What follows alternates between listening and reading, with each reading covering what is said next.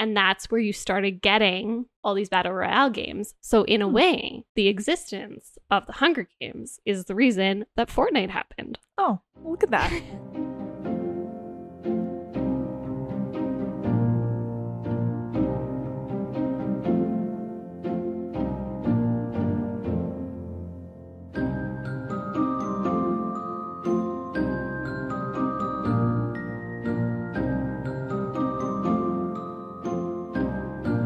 All right, and welcome to the Book Jar Podcast. My name is Marissa, and today I'm joined with my friend Alex. Hello. Hello. That was quite the intro. Yeah, thank you. Thank you. I hesitated because I called Megan my best friend, and then I was going to do it for you too, and then I overthought it. And then now I feel super awkward because I'm like, I feel like I just insulted you. Wow. But that feels like a high school thing. Like, oh my God, she didn't call me her best friend. My BFF. Oh no. Which is a little funny. I was not going to segue into things this fast, but talking about high school. Speaking of. All right. So for those who listened to the previous week, you'll know that Alex is joining this week because Megan is currently, and I hope she doesn't mind me revealing this, but she's getting married, which is very fun. Yay. And so she has better things to be doing, I guess, than, recording a podcast with me. So I guess her wedding takes priority or something. Suppose. Yeah. It is what it is. So we are recording this also a little bit in advance because, shockingly, I will be at her wedding. Imagine that working out. Your best friend's wedding? My best friend's wedding. That's a movie, isn't it? Probably is. Yeah, actually, I think it's like a really your old, typical, not really old, but it's an like older rom-com vibes. Yeah, that Yeah. just sounds like that kind of movie. My best friend's wedding. Anyway, so very much not what we're supposed to be talking we're about. off to a great Very start unhinged today. all of a sudden. Yeah. It's the fact that my neighbor is mowing their grass, and I'm I can just hear it in one I side know of the my... mic's not picking it up because we've listened to it a couple times, but I can hear it. Yeah. So it's bugging me. It's buzzing. Anyway, I do want to say, it's been a little bit since we gathered. I don't know if you want to mention any of the books you've read recently. I feel like I might have talked about this last time, but I did finish Fourth Wing, and I won't stop talking about it. I told my friend that it was like Star Wars, not because it was anything related to Star Wars, but I love Star Wars. I love Star Wars. Anytime it's on TV, I'm going to watch it. I'll happily do a Star Wars marathon. Yeah. Star Wars is also my favorite thing to make fun of. Like, it's so stupid in some parts. Yeah. So Fourth Wing had similar vibes. Was it a great time? Do I want to read it again? Did I already pre-order the second one? Yes. Is it easy to make fun of? 100%. Well, I feel like we have those, like we have the favorite ones. And actually, I think they're going to come up a lot today. Yes. So maybe this is a good transition point. So the topic we're going to be talking about, and this is not drawn from the jar. So this was something that we were actually texting about, hilariously enough. And the full question is, what are some books that influenced you as a reader? Mm-hmm.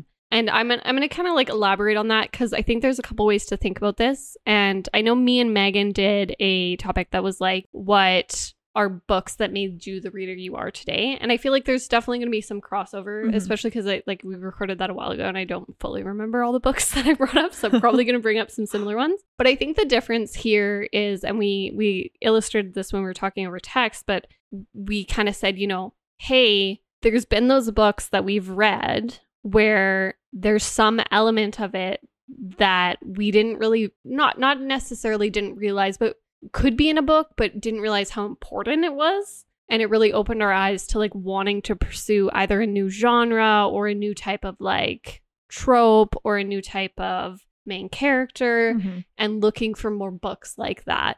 So kind of books that have opened up our eyes Mm-hmm. as readers is almost a good way to put it. And I feel like, and this is where I think it's funny, I don't think a lot of the books I'm going to mention are literary triumphs. A couple of them are. I do want to talk about some that I do think are really good, and that's kind of what I want to reach for. But I know we kind of got started on this one because Twilight. Yes. So I think the 2010s. The 2010s, just right? comes back. 2008 too, I think it was. I don't remember when it was it actually 2007, 2008 was the flurry of Twilight, I think. When was Twilight written? Just my, quick I want to say, I'm going to take a guess. I'm going to take a guess. Wait, let me take a guess. 2005. Yep, exactly. Fantastic. Look at you. So Twilight was 2005. I don't think I read it until, actually, I have a very vivid memory of when I read Twilight. I do too. I want to say, okay, vivid, and then I'm just like guessing which year I was. Believe I was in grade 8, and it was Christmas time, and I went over to my friend's house, and she had just finished Twilight. New Moon was already out at this point. Yeah. And we sat there all of Christmas break and just read Twilight. Like, we didn't even do anything besides sit in her like fancy living room, because her house had 2 living rooms, with like a fire that was like open, like an actual live fire. A live fire.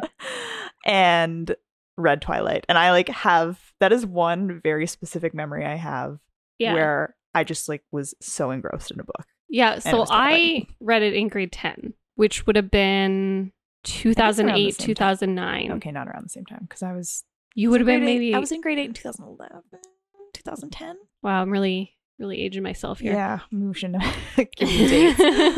Maybe we shouldn't give dates. But I remember reading it, and I remember it being recommended to me, and somebody was like, you have to read this book. Like, have you read this book? And the movie was coming out. So I think that's where it's different for you, because the movie would have already been out for you. I guess it would have been, yeah. Yeah, so that's because I remember it was coming out. Everyone was making a big fuss about it, but it hadn't really, like, because the movie wasn't out yet, it hadn't reached its peak. Mm-hmm. And so I remember reading it and kind of thinking it was going to be dumb. Yeah. Because I didn't get the vampire thing. Sorry, I'm just looking at no, when it's the movies okay. came out. It's all good. Yes. You made a face. I'm just going to say that's why I paused. Because I kept trying to delete like what I was writing in Google, and it kept like clicking the wrong button, and it was just searching random shit like, when was Twilight Time written? Totally, Why did that come up? I'm totally leaving this, by the way, because the listeners need to know that happened to you.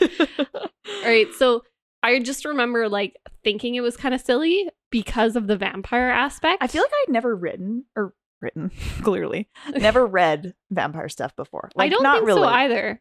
I definitely hadn't read anything where they were not just a monster. Mm-hmm. And so I remember reading it, and there was 2 things that kind of occurred to me that were really cool about it in my, 15-year-old brain or whatever it was. The first one was that I really loved the romance of it. Mm-hmm. And I've definitely 180'd on this as an adult. As an adult who... Is the romance great now? No. Yeah, but there was really. something really addicting about the way the romance was told. Mm-hmm. And I will never forget the feeling it gave me.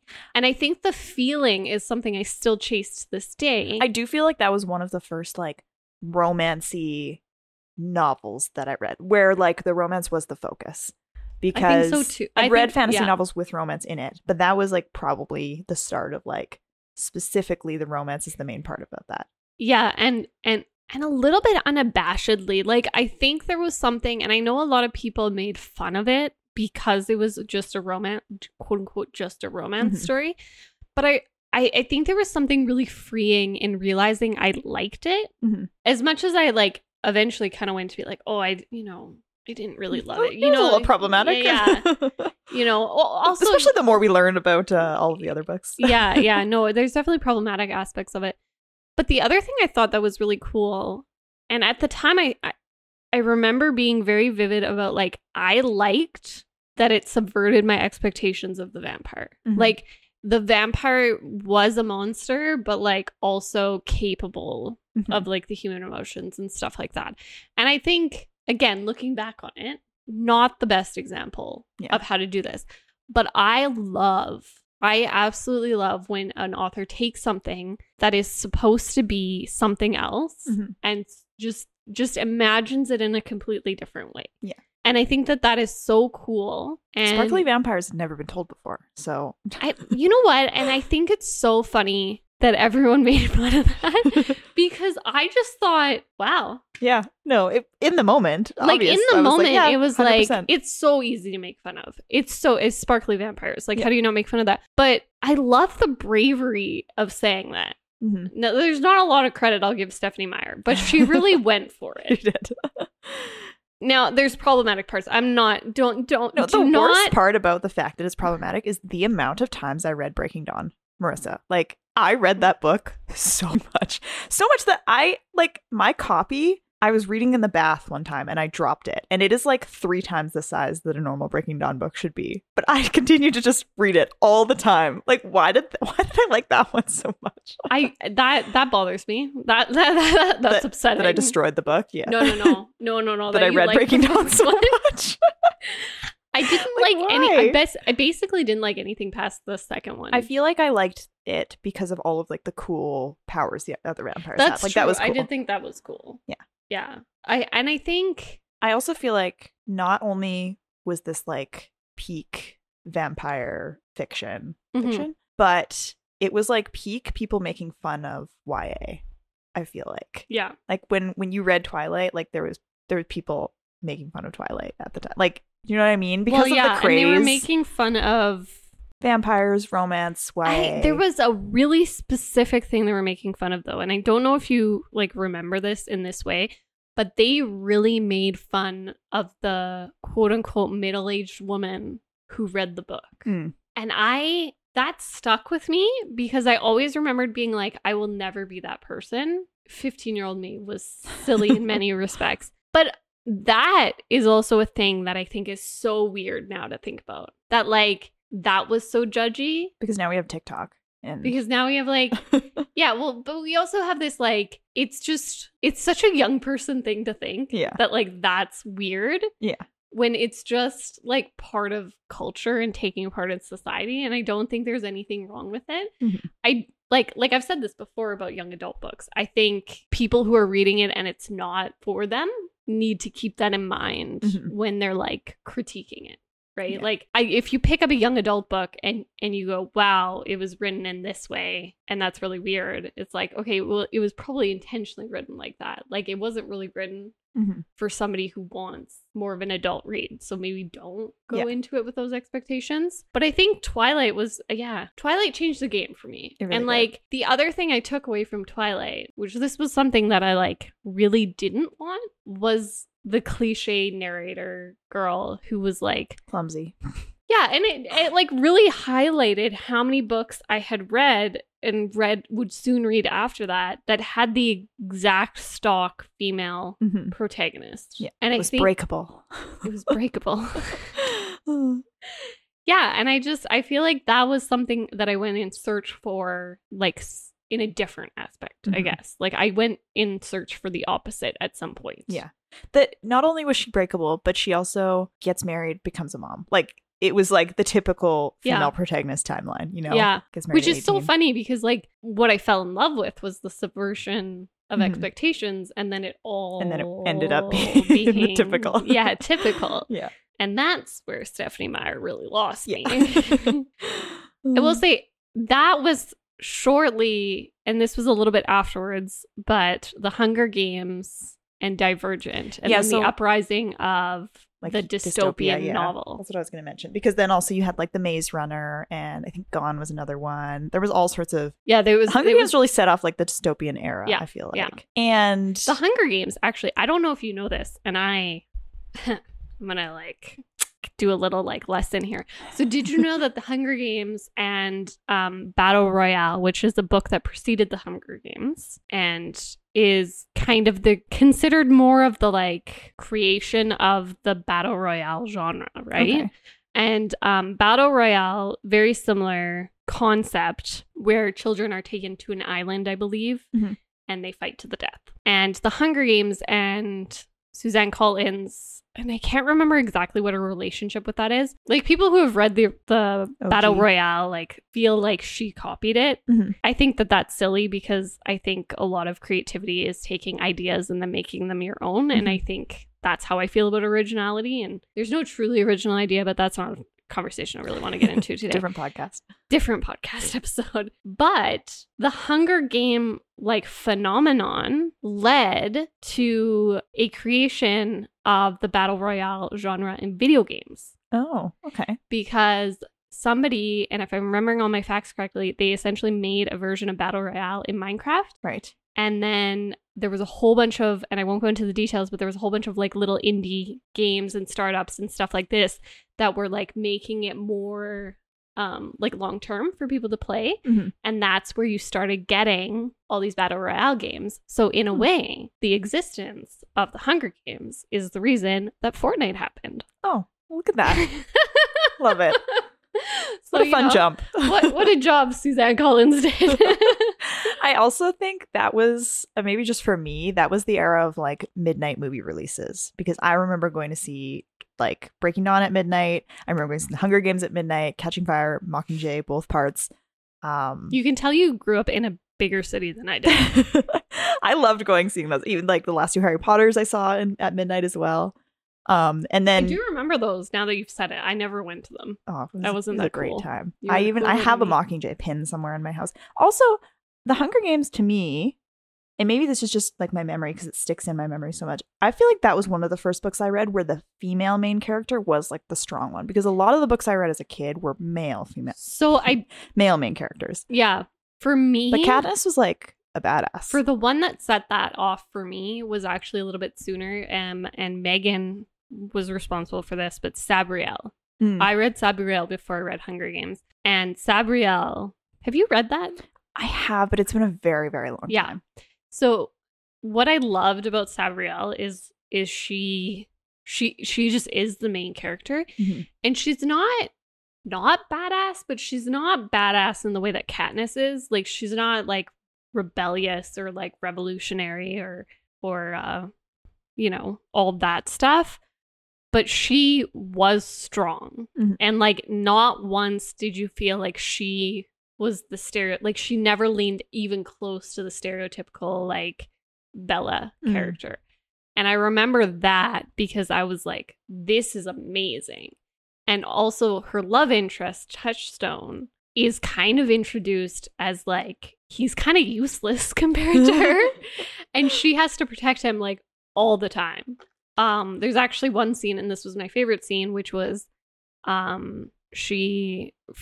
guess I'll explain a little bit about Sabriel. So she's like a necromancer, and she has bells that bring souls further into death, essentially. It's a little more, you should reread this book. Like I know I have it because I have a giant version of it. Like have all the books in one. Yeah. And maybe not all the books, but like 3 in 1 or something like that. So I know I've read it. Yeah. But that is not ringing a bell. So it's been a long time. It's not ringing a bell. Haha. So funny. This is a little bit of a spoiler then, but I do want you to read it, and I feel this might help. But there's this one scene, and they're kind of caught in this fight, and it's been a while since I've read it, and the bells do more things than that. It's just that's kind of one thing to keep in mind. And they're all like on this, like she has almost like I forget what it's actually called, but it's like they're strapped to her chest, right? And they're all safely like closed off so that they can't accidentally ring, right? Because when you hear certain bells, it's very like you're gonna die essentially. And so she rings one of the bells. She doesn't ring it. It's happening further away from her. Somebody else is ringing the bell, and she knows it's going to happen. So she's trying to get away from it so that she doesn't hear the bell, because that will send you into like the furthest realm of death. Right. And Touchstone is with her, and they're running and they're running and they're running, and you're like, they're just like, they have to get away, and then they hear it, and she's like, oh crap. And so she looks at Touchstone, and she's like, she can tell he's like compelled to go. And so she just grabs him and kisses him, and then like bites his lips so that it's like painful and all this stuff. And I remember reading that, and that changed my life. Because I was like, and I think that was the book where it opened up for me. It was like, wow, I can have both. Yeah. I can have the fantasy novel with this great, rich world and backstory and lore, and I can have the romance that I love so much from like Twilight. And I can have the main character who isn't useless. Yeah. Not that Bella's completely useless, but she borders it. And so I just really loved that. Yeah. And yeah, like something in that really changed for me. And so when I read Katniss, it was like Sabriel, but not. Because she, like you're saying, she was so badass. And yeah. Katniss is like the reason anytime I play Dungeons and Dragons, my character is an archer. She definitely opened that up because for of her people. and because of characters in Aragon. But yeah, Katniss definitely had something to do with that. Yeah. Katniss and oh no, I forgot his name. The elf from Lord of the Rings. Legolas. Yes. Thank you. Yes. That's so Also embarrassing. Legolas. Yeah. That was also like, yeah. But I will say Katniss and like the Hunger Games really opened up the dystopian. Mm-hmm. Yeah. For a lot of then people. there was like dystopian novels everywhere. I didn't read very much vampire stuff after Twilight, which is surprising because I feel like after Twilight everybody was reading vampire stuff. Yeah. But after the Hunger Games, I read dystopia for a long time. Right. I think maybe because it was like the Hunger Games, Divergent, Maze Runner, and like it was almost inescapable. Yeah, it was just everywhere. And it was always like, if you read the Hunger Games, you'll like this. If you read Divergent, you'll like this. For a little bit too, I think it was almost synonymous with like young adult. Like young adult books were dystopian novels. Yes. Yeah. So it definitely ignited the dystopian thing. It ignited the actual badass female character for a lot of people. Mm-hmm. And like to the point, to a fault. Like, because I think some of the main characters I read after that point were like trying so hard to be badass and rebellious, and it would like just didn't work in the same way. Yeah. And then Divergent, I don't know if we want to talk. I feel like I'm known for hating like two books. One is Allegiant. One is Allegiant and one is The Mortal Instruments. Valid. We actually, very recently, we had a book club and a meeting, and somebody was like, well, I have a book that's similar to this, but it's Marissa's not gonna like it. And I was like, what do you mean? And then the words Cassandra Clare left someone's mouth, and I was like, yeah. Immediate no. Immediate. You know, okay, and I don't even want to say, like, I couldn't get into the first, like, City of Bones, the first, you know, the ones that have the incest plotline. Spoilers. But I think that was a natural getaway after Twilight. You know what I mean? Because it had the vampires. I feel like I should have loved it, you know? And it wasn't even just that specific plotline. It just like didn't vibe with me in the way that I feel like it could have. Yeah. But I know like some people are crazy for it, and she has a lot of books out. Like there's like a whole shelf when you go to a bookstore of just Cassandra Clare books. Mm-hmm. And now I'm just like, it's too far. It's too far gone. I'm out. I don't need to go back. Yeah. Yeah. I don't really want to go into the Mortal Instruments because I don't think they were influential personally. Yeah, not personally to me. And I know they were for a lot of people, and that's fine. But I will say that I feel like Divergent was the moment that I did realize I could be very disappointed by a book. I don't think I've ever read this is why it comes up so often, because it was one of the first series I feel like I read where I read the ending and I was so mad. Mm-hmm. Like, I had not liked books before that, and I had not liked the way series ended. But usually it was like, kind of wish that didn't happen at the end. Mm-hmm. And not like, this kind of undid everything you were trying to do. And also, I don't think you know what dystopian's supposed to be about. And also, I hate everything. Yeah. I feel like that book is specifically why there are certain series where I've like been slightly spoiled about what happens later in the series. Mm-hmm. And I'm like, you know what? I'm happy. We're like, okay, Ready Player One. I liked where that book ended. I liked the story. Yeah. I've heard Ready Player 2. I've heard just like some spoilers about like what happens in the story. Yeah. I don't want to go there. I'm good. I think I'm fine. Right. I think Divergent is the reason I'm okay not finishing all series. Yeah. If I hear that the second one or the whatever is not as good and I should just not read it, I just trust it. Mm-hmm. I'm like, okay. Assuming I'm hearing it from the right person. But when you said don't read Ready Player 2 because I know what happens and you're not going to like it. Yeah. I was like, cool, Ready Player One is a great book. Yeah. And that is good enough for me. Yeah. Yeah. I'm okay with that. I'm fine. Let's move on. All right. So like, I feel like we're moving through a nice little timeline, which is kind of cool. You know what the next, and I'm just going to, we're turning this into a little bit of a not the topic we thought it was going to be, but this is more of influential books in society and how they affected us, which I'm fine with. Yeah. Because I'm curious then how you felt during the 50 Shades of Grey. So I never read 50 Shades I of have, Grey. yeah. Yes. I feel like I was slightly just like not old enough for it when it came out, or like I was not at a point where I was reading a ton of that type of book. I just didn't think it wasn't fantasy, so I also didn't want it. Which is interesting because it started. Do you know how it started? I feel like you've told me this before, but I can't remember. Yeah. So it started as fan fiction for Twilight. Yes. Okay. I have heard that. So that's how E.L. James got into it. Mm-hmm. And always good when a book starts out as fan fiction, you know? Yeah, well, Cassandra Clare. That's what I'm saying. We're not going back there. So the 50 Shades, like, I don't think that was influential for me other than I realized, you know what that made me realize? That made me realize I cannot trust popular opinion. That's what that made me realize. Because I was like, that'll do it. This is terrible. Like, this is actually it's just not good. And you know what? Having now been older, like, because I think that was the first book where it was actually like erotica. New adult-esque. Yeah. I will say that even if you're like into that aspect, like if you like the spice of certain books and stuff like that, I just don't even think it's good for that. Like, I just don't think it was that good. Yeah. It's very problematic. That's the third book on the list then of books that Marissa actively does not enjoy. I mean, 50 Shades of Grey is like harder to hate. Yeah. Because I don't feel like it takes itself seriously. Right. And I feel like nobody really took it that seriously either. Right. Whereas you didn't see, Team Edward, Team Jacob shirts. Yeah, like for 50 Shades of Grey.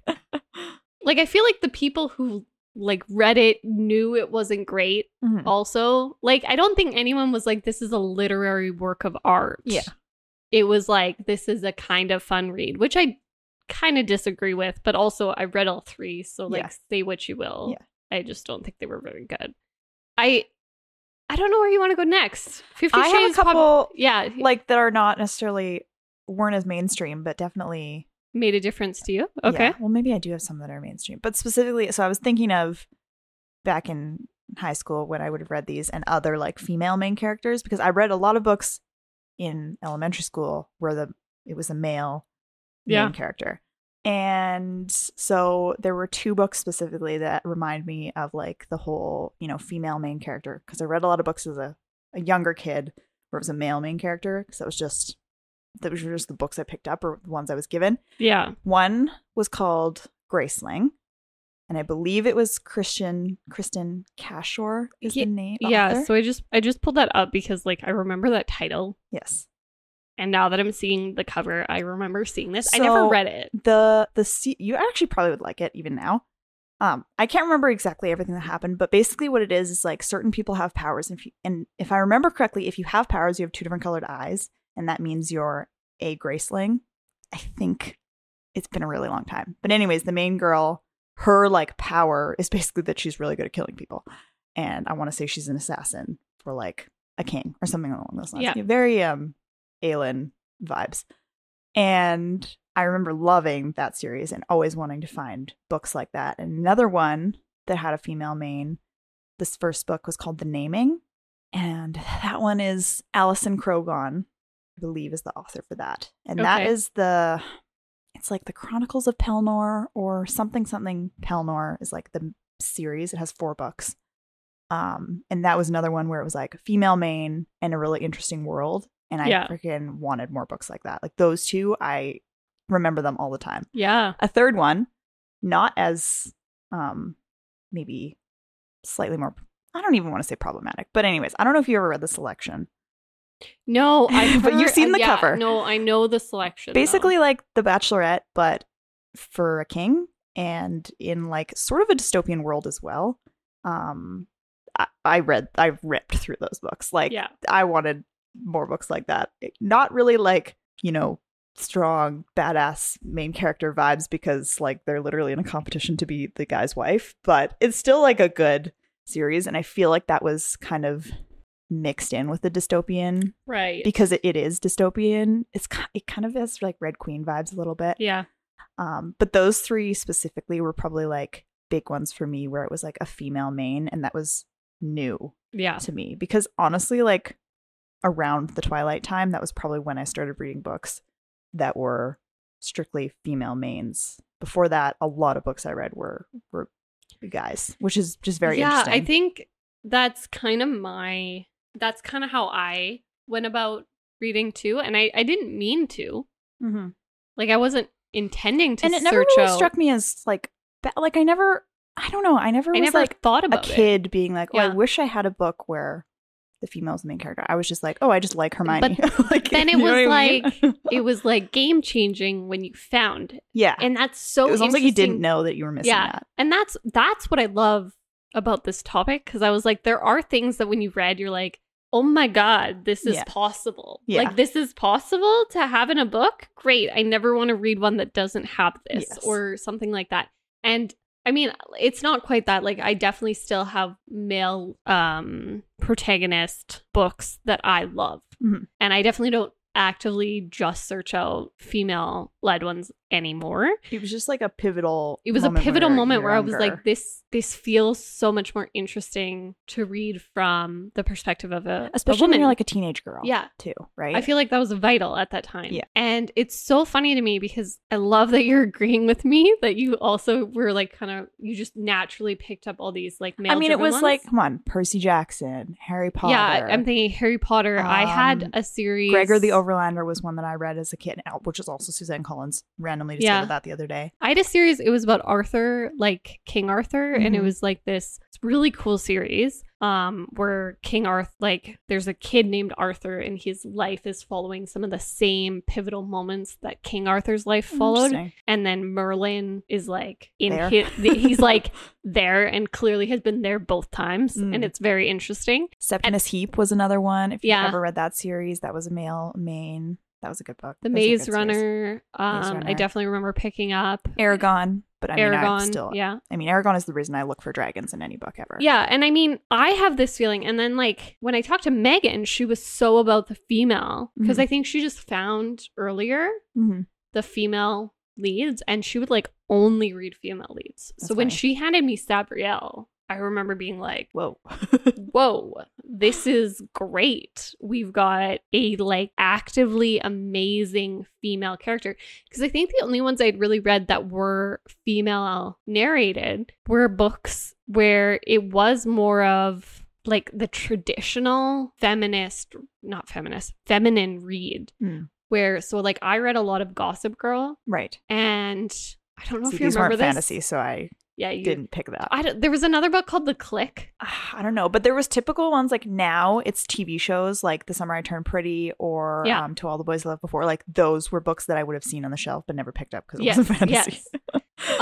Also like The Princess Diaries. I Mhm. read like the entire series, and Yeah. I thought, and Meg Cabot was someone else I had a lot of like books by, and like Sarah Dessen, but like hers were always very YA contemporary female lead, but it was always about like, it was like the summer they fell in love kind of Mhm. thing. And they were good books. I loved them, but I never thought to seek that out in the fantasy setting. And Yeah. I think that was a game changer Mhm. for sure. I actually, and I do want to talk, I feel like Meg Cabot deserves a little bit of credit in my books, because she also wrote a couple very low fantasy series. So they're always like so real world, and then it was just this girl with like weird powers. So Incredible. there's a retelling of Hades and Persephone, which I didn't fully appreciate the retelling of Hades and Persephone at the time. And I reread it recently, and I was like, wow, this was clearly written by a white American woman. Like, it is very Americanized and like everything, but it was cool. Like, she could like see this guy following her, and he was like death, and like her grandma was like evil. It was crazy. And yeah, so I feel like Meg Cabot did open that a little bit, but like with Sabrielle, it was the game changer. Mhm. And I want to go back to two specifically that I said. One being Percy Jackson, because I'm a firm, and I don't even know if this is a real argument, but I'm a firm, I would go to Camp Half-Blood over Hogwarts girl. I'm 100% wanting to be a demigod, especially like daughter of Poseidon. Yeah, that's me. That's who I want to be. Yeah, that's the goal. I'm a Pisces. I am terrified of drowning though, so it would be great to have those powers because I could breathe underwater. Amazing. But I loved those books as a kid. Like those were just, I don't know, something about like, again, I'll say it again. I feel like if I found them as a kid, if I'd actually read them as a kid, Yeah. I would have loved them. Yeah. I'm so excited for the series to come out. Yeah. I feel like it's going to be so much better than the movie. Even I know people hate it. It's bad. I mean, version. this is a trait of you, I think, specifically. And I do enjoy doing this too. You love things that are bad as long as they aren't too bad. Yeah, because I will watch the like Percy Jackson, the Lightning Thief movie as like my, what's it called? Comfort. Yeah, like it's a bad movie, but I will happily watch it because it does feel a little bit like the world and it just makes me happy. And like Logan Lerman, he's a great Percy Jackson. Terrible script, great Percy Jackson. Okay, I'll die on this hill. Yeah. And then secondly, Aragon, because Aragon to me was just like, that's my comfort. I'll still go back and read it. I loved those books. Yeah. And anytime there is a book with a dragon rider, I am 100% reading that book. Like, I don't even care. It's so interesting because I read Aragon as well, and I did not fall in love with the dragon aspect in the same way you did, which is super interesting. My favorite part of that series. Yeah. And I don't even, it's one of those books where like I can't even properly critique it now because I just loved it so much and we'll still go back and read it. Like, I don't even want to, I don't even want to hear people read it now and be like, this was like maybe not the great. Like, I mean, he started writing it when he was 20. When he was 15. So was it the greatest writing at the time? Maybe not, but I can't even hear it because it's too nostalgic for me. I love it. Yeah. I kind of love that though. I think that that's great. That was why when I saw Fourth Wing, I was like, well, I'm going to need to read this. Yeah, I'm going to need to read it. I think there's one more specifically I need to talk about with you. Okay. Because I think this was a game changer for us both. And again, just like, it's not the best book out there. I feel like I know what you're going to say. Throne of Glass. Yes. Yeah, of course. So I think I learned this has been what lessons I learned from books, and that's fine. So I learned 2 lessons from reading Throne of Glass. One, sometimes you need to go back to books. Mm-hmm. And this just like reaffirmed my belief that rereading is something that I love to do. Because I read A Throne of Glass and I didn't fall in love with it. And then I read it again like years later. And I still wasn't like enthralled, but I was like, this is the fun fantasy this is what I need right now. And I have learned also that I just need those sometimes. And they're okay that they're not great. They're okay that they're a little bit trash TV. It's fine. It's like a little trash TV. But then it became like more than trash TV, which I did enjoy. And I also really did enjoy, just from like a critical standpoint, I actually really enjoyed watching her writing improve. I thought that was so neat. Just like reading them back to back and being like, wow, you actually did grow quite a bit as a writer. If you compare the first book to like even the 5th one, which is I think where I was like in my height of it. And I loved that. And it also taught me that it's okay to like trash on it a bit and still like it. I feel like I feel like that was our entire reading relationship of it. I feel like it, but yeah. We do feel like it, okay? Throne of Glass ACOTAR is like peak book talk. Like that is what spurred off book talk on TikTok.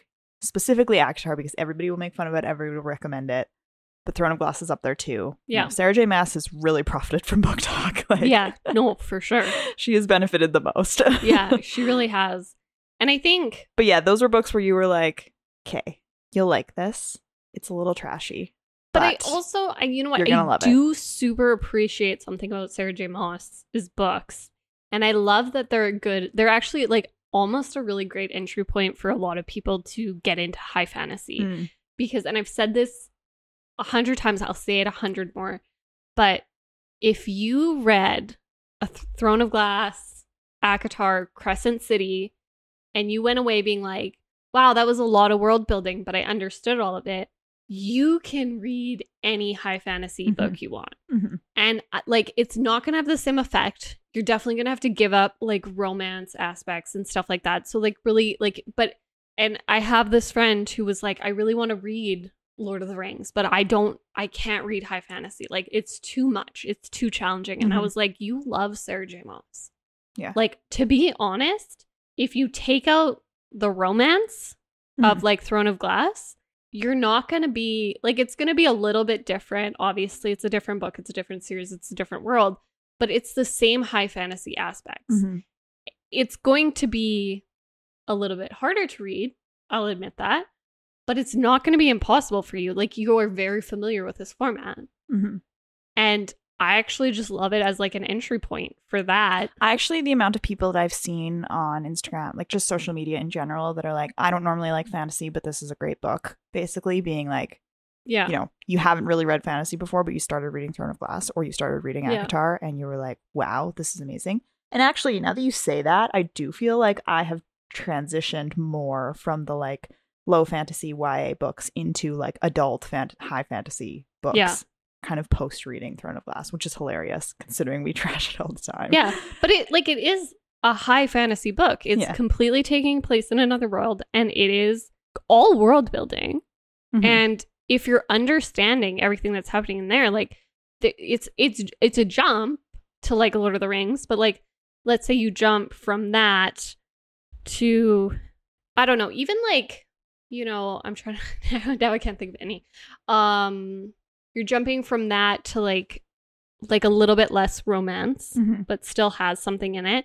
And then you can really jump to like anything. You can jump to all I can think of is Brandon Sanderson. Like, but like to be honest, Brandon Sanderson is not that hard to get into. Mm-hmm. If you're used to a bit if you're used to a thicker book. And to be honest, like I actually, and it's a weird jump, but if you liked the fantasy aspects of Throne of Glass, or I'm going to say Throne of Glass because I feel like ACOTAR more jump to Throne of Glass next. Yeah. Yeah. Like jump to Throne of Glass next because like it has... Personally, Throne of Glass is my favorite of the series too. Yeah. And I've never read Crescent City, but totally. I have a feeling that... Well, yeah, we were going to just leave it there. But if you jump straight into like The Way of Kings, mm-hmm. I actually like...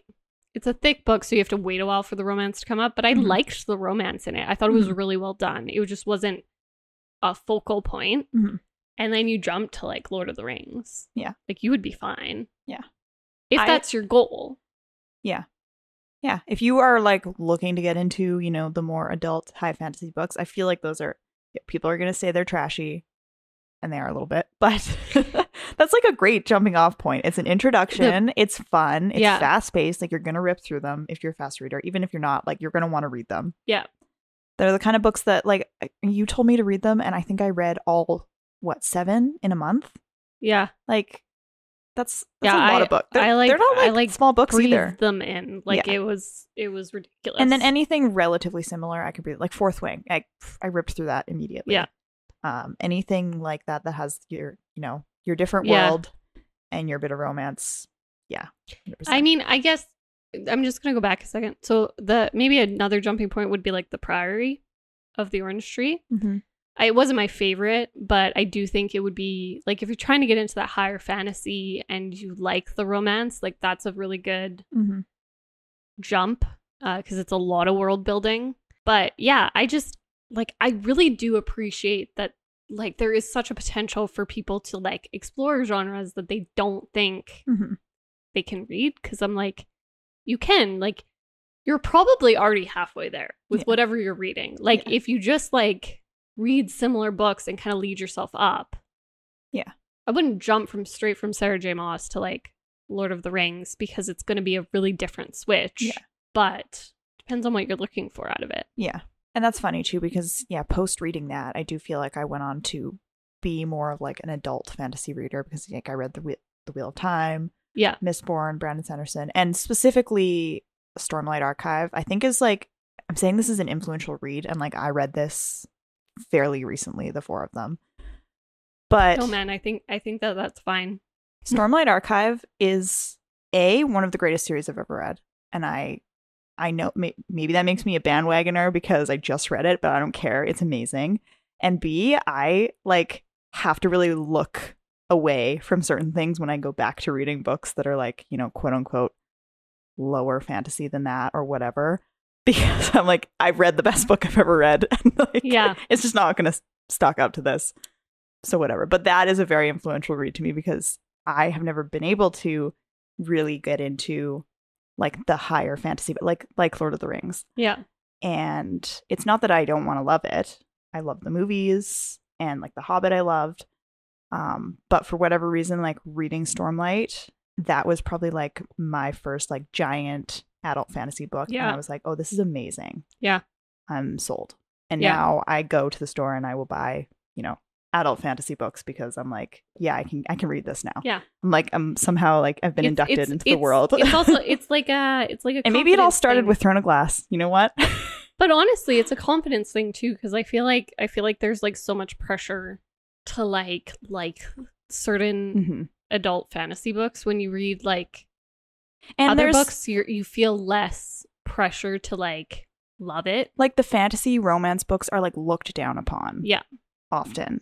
Because probably not to get political, I guess, on this, but probably because it's mostly women reading them. Yeah. And they are like maybe slightly less or lower fantasy than others. But hey, you know what? You're still reading books and they're solid reads. Which is why I love to point out, because like you're saying like lower fantasy in terms of like how people think about them, like they're less valuable.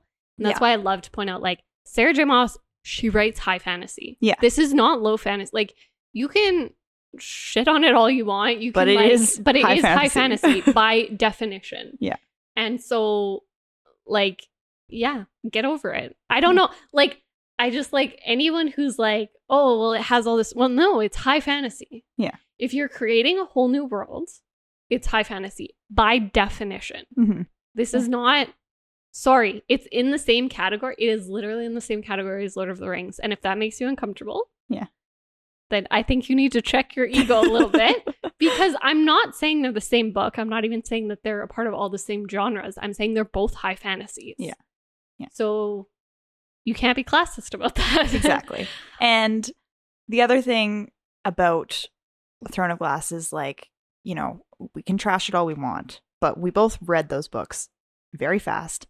And read them all, and I assume you did too, but I sobbed at the end, like bawled my eyes out. I did not. So I saw it coming. That's a whole other story for me that I don't want. I cried in ACOTAR as well, not ACOTAR, but I cried in the other two because I think of it as a trilogy, and I don't want to get into the other. No, it's all good. But anyways, I cried in both of those. Like, so maybe they're a little bit trashier, but like I'm 100% would read them again, and I enjoyed the hell out of them. So okay, so I want to continue this, but I want to say there was one more book I had on my plate that I wanted to talk about, and it's not fantasy. So so when me and Megan talked about books that made us the readers we are today, I know I talked about Jane Eyre. And while I agree that Jane Eyre made me confident enough to read like a lot of classics, I'm going to say the one that actually like influenced me the most. I was thinking about it ever since we decided on this topic. And I want to give the credit to Emma by Jane Austen, because what happened is I read Jane Eyre like a while ago, and then I read Pride and Prejudice. And I was just expecting that one to be good because it's Pride and Prejudice. It's famous. And then I read Emma just like one day. It was like one of those weird moods where I was like, I just got to read something. And it was on my shelf. And I was like, I really liked Pride and Prejudice. Let's give it a shot. And so I read Emma, and me and my partner have a joke that it's kind of like it's a good thing to keep in mind, is like, once is an accident, twice can be a coincidence, but 3 times is a pattern, right? Make this joke lots for like a variety of reasons. Sometimes it's not a joke, but that was the third one where I was like, oh, this is something. Like, I really love this. I love everything about this, and I need to actively search out more books like this. And that is when I bought the Jane. Like, it was after that point that I was like, I'm going to buy all of Jane Austen's books at some point. I'm going to read all of the Bronte sisters' books because I love the way I feel after I read these, because they always end like it takes me a really long time to get through them because they are written with a lot of archaic words and stuff like that is a little bit harder to get through. It's a lot of heavy description. It's a lot of describing society and like religion and maybe a little bit of politicalness for you to understand what's going on in a conversation. But when I get to the end, I have so much to think about. And yeah, so I feel like Emma was the one where I was like, I need to go out of my way to find more of these. So one in particular, you're just talking about books that are not like, your typical fantasy book. And maybe actually I have two then, because I read Dune because the movie was coming out and because my mom was like, you should read Dune before the movie comes out. And that made me realize that I can actually get through sci-fi books. And I said get through like it wasn't a good book. It's a solid book. Was it like my favorite book of all time? No, but it was a good book and I did read the whole thing. And I was like, oh, I can read sci-fi and it's like, you know, acceptable for me. So I look at other books and if they're sci-fi, I'm not like immediately scared off. But another one that I'm thinking of, it's a true story book. It's called The Miracle in the Andes. And this is a very random offshoot book that I read because it's about, did you ever watch the movie Alive? Or have you heard the movie Alive? No. So it's about this rugby team and they are in a plane and they crash in the Andes, right? And it's one of the survivors and he wrote the story about it. And that book was, to me, when I read it, I can't remember exactly when I read it. I think it might have been in high school. But I was like, this is the most amazing survival story I've ever read about or heard about ever. And it is an incredible book. It's disturbing at times because there's a lot of things they had to do to survive that are like, you know, uncomfy. Yeah, uncomfy. But it made me realize that I, you know, can read books that are true. Like nonfiction books. And I recommend that to a lot of people because it is a very incredible story. And I don't know, I just remember reading it and being like, wow, this is an amazing book. And for me, someone who only reads fantasy, it was crazy that I was like, yeah, wow, I can read, you know, nonfiction books. I do feel like I had the same thing when I started reading memoirs and autobiographies, which I am a big fan of doing, because I always just associated them as like a little bit boring. Mm-hmm. And I do think biographies are harder to get through because they're not from the perspective of the person. So I have to be really interested in the person they're talking about to actually get through them. But autobiographies and memoirs are so fascinating. And I can usually get through them. And the first one, I feel like there was a couple that I read all together and I don't actually remember which one was first, but I talk about them lots. But Jose Limon's An Unfinished Memoir and Blood Memory by Martha Graham. So those are both dancers. Mm-hmm. And those really cemented the fact that like memoirs and autobiographies can be just like so good to read and can fulfill something that like the fiction books just can't. And which is like almost like more of a connection, like because it's a real person and because I mean it's still being scaled and edited and like you have to know that it's being filtered down to you as well. So it's not all, you know, that. But I love reading from someone else. May or may not be candid. Yeah. But like if it's not, it doesn't have to be fiction to be interesting and exciting, I think is the thing. And I think you can get something very different out of it. And I do. I mean, I have to be in a certain mood to read them, but like I definitely, that was an eye opener for me too. Yeah. All right. Well, now we have one more podcast at least with you, you know, in a row here coming out with you on it. And I know you've talked about maybe wanting to pull a question out of the jar. Ooh. You know what? I normally do this, but I feel like you should do the honors. I do feel like maybe the first time I was on this podcast, I have pulled one from here. You might have. So exciting. So exciting. Can you hear? I'm actually doing this in live. So next topic is what books had the best ending? Ooh. I think that's ironic because we just talked about a whole bunch of books that I didn't like the ending of. Yeah. Maybe we can have what books had the best ending and what books had the worst ending. You know, we can add a couple. We can add. I know me and Megan did one, but I would love to hear which ones you didn't like. Sure. I will refrain from bringing up Allegiant again. Is what I will do. We know you hated the ending. I hated the ending of that too. Yeah. You can talk about it. I can't. I'm not allowed to. Yeah. This one will maybe require some more research on my end. Yeah. To remember books that I've read, because like I've said before, anytime we're like, hey, Alex, come on a podcast, I immediately forget any book I've ever read. So. Yeah, no, I highly recommend. I always have to write down the ones I want to talk about. Mm-hmm. And then depending on how long it's been, sometimes I make a couple notes so that I actually know what I'm talking about. But yeah, the hardest part is when you're like, I suddenly don't have any answers. Yeah. We had that the other day because me and Megan did like sad books the other day, like a couple months ago or something. I don't even remember. Weeks at least. And like I pulled it out of the jar and then my mind went blank and I've never read a sad I was book. like like sad tragic endings that were still really good, And I was like, Romeo and Juliet. I have to think of more than Romeo and Juliet. I was like, I can't use just the classic Romeo and Juliet. Like, this is not gonna... I did have like a moment of panic. I was like, I've never read a sad book in my life, which is not true. All right. Anything else you want to add today? No, I don't think so. All right. Well, I know she actually wants to say read Fourth Wing so she can have more people to talk to. Well, about. And also read Stormlight Archive. Yeah. Just read everything she's mentioned. I will, force the world to read that. And join us on Discord, and then we can talk about the endings of these books. Hey, there you go. That's what I was just about to say. So you can find a link to our Discord server in the description of this podcast, where Alex is a part of, and also Megan is a part of, and also I am a part of. So you can, and a whole bunch of other people that I won't name, but you can join a community of readers there. We also have a book club. You can join that. You don't have to. It's just available in our Discord server. So you can see what we're reading and join in the discussions, or just read it on your own or ignore it completely. That's completely up to you. Yeah, this comes out in August, so our book at that time is The Da Vinci Code. Yeah, we'll be reading The Da Vinci Code for August and the September. Third weekend in September, roughly. But check the Discord for the exact date. Otherwise, we also have an Instagram account at the Book Jar Pod where you can, see fun stuff that we post about, because that's always cool.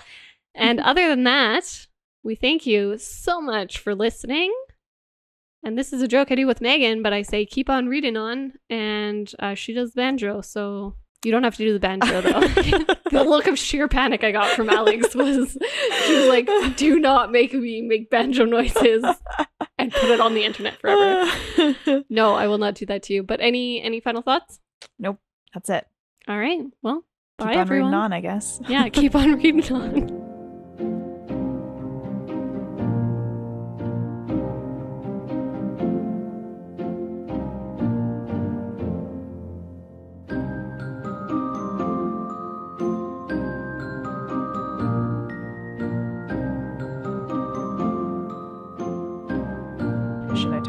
Stack of books over there that's precariously balanced. Like, it's really not that precarious. The funny thing is, I've seen this stack of books anytime I've come over to your house. I don't think it's moved, because this is your TBR room. And I say room, not shelf, because books are not just on the shelf. But anyways, no, they've spilled over. I've seen the stack of books. It looks like it's about to fall over, but I've seen the stack of books multiple times. Hasn't yet fallen over. You know what it might be? It very much looks like it's going to fall over. I think I twisted the top book. It's also because one of them has a bag on it. Oh, like, yeah, that makes it look or whatever. Like, yeah, I feel like that's like looking like it's gonna stick out. Like that just it's gonna topple over, fall on that guitar. Especially probably while you're podcasting one time. Oh, that would happen. It just looks like it's gonna fall over, and I'm very concerned for it. They need to be put on the ground, maybe. Books don't belong on the ground. Okay, you have had books. I've had books on the ground before. Before I got the shelf. Yeah, exactly. Can we talk about the fact that those are not short shelves, and they are not enough? Yeah. And they're bowing in the middle because they're weight of all of the books. We don't talk about the bowing. We don't. I need it looks more. Beautiful though. I need more brackets. You need like one more underneath, and then maybe one big one on this other just wall. A giant. I can't put more shelves because then I will fill it with books. Well, it's like decoration. Like, don't justify it's like it. Modern art. Don't justify it for me. Because you have all these beautiful books that you've been getting from your subscriptions. I feel like you need a shelf to turn them all outward so we can all see the sprayed edges. And by we all, I mean me when I come over. And that's that. That's a justification to have another shelf. Also, you could take some off of this TBR shelf and space it out a little bit more so it doesn't look like it's about to break. We'll think about it. It's art. I'm telling you. Books are art.